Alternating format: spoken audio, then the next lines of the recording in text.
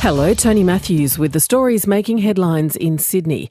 The aged care industry peak body is trying to reassure Australians about the welfare of family members in aged care facilities after the death of a 95-year-old Sydney woman from coronavirus. The Health Department has confirmed she died on Tuesday from the illness, and a second resident and carer have also tested positive. Sean Rooney from Leading Age Services Australia says it would be a big call for families to want to remove their loved ones from an aged care setting.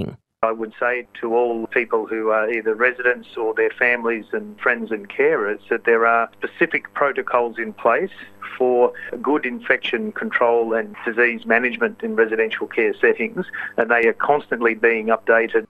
6 more cases were confirmed in Sydney overnight, taking the number of COVID-19 infections in New South Wales to 22.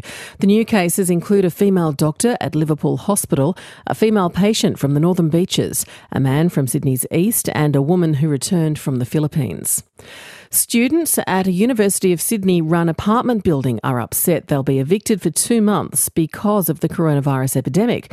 Residents say they were told yesterday they would be given 48 hours notice to move.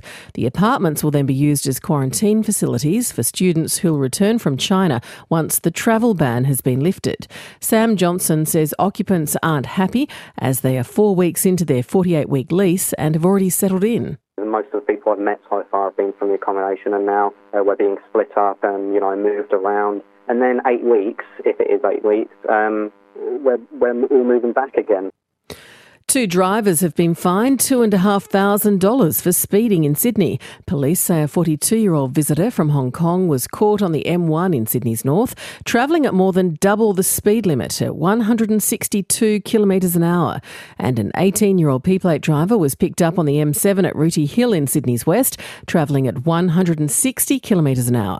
Police say in both cases the drivers passed unmarked patrol cars at speed. For more details on those stories, go to ABC News Online.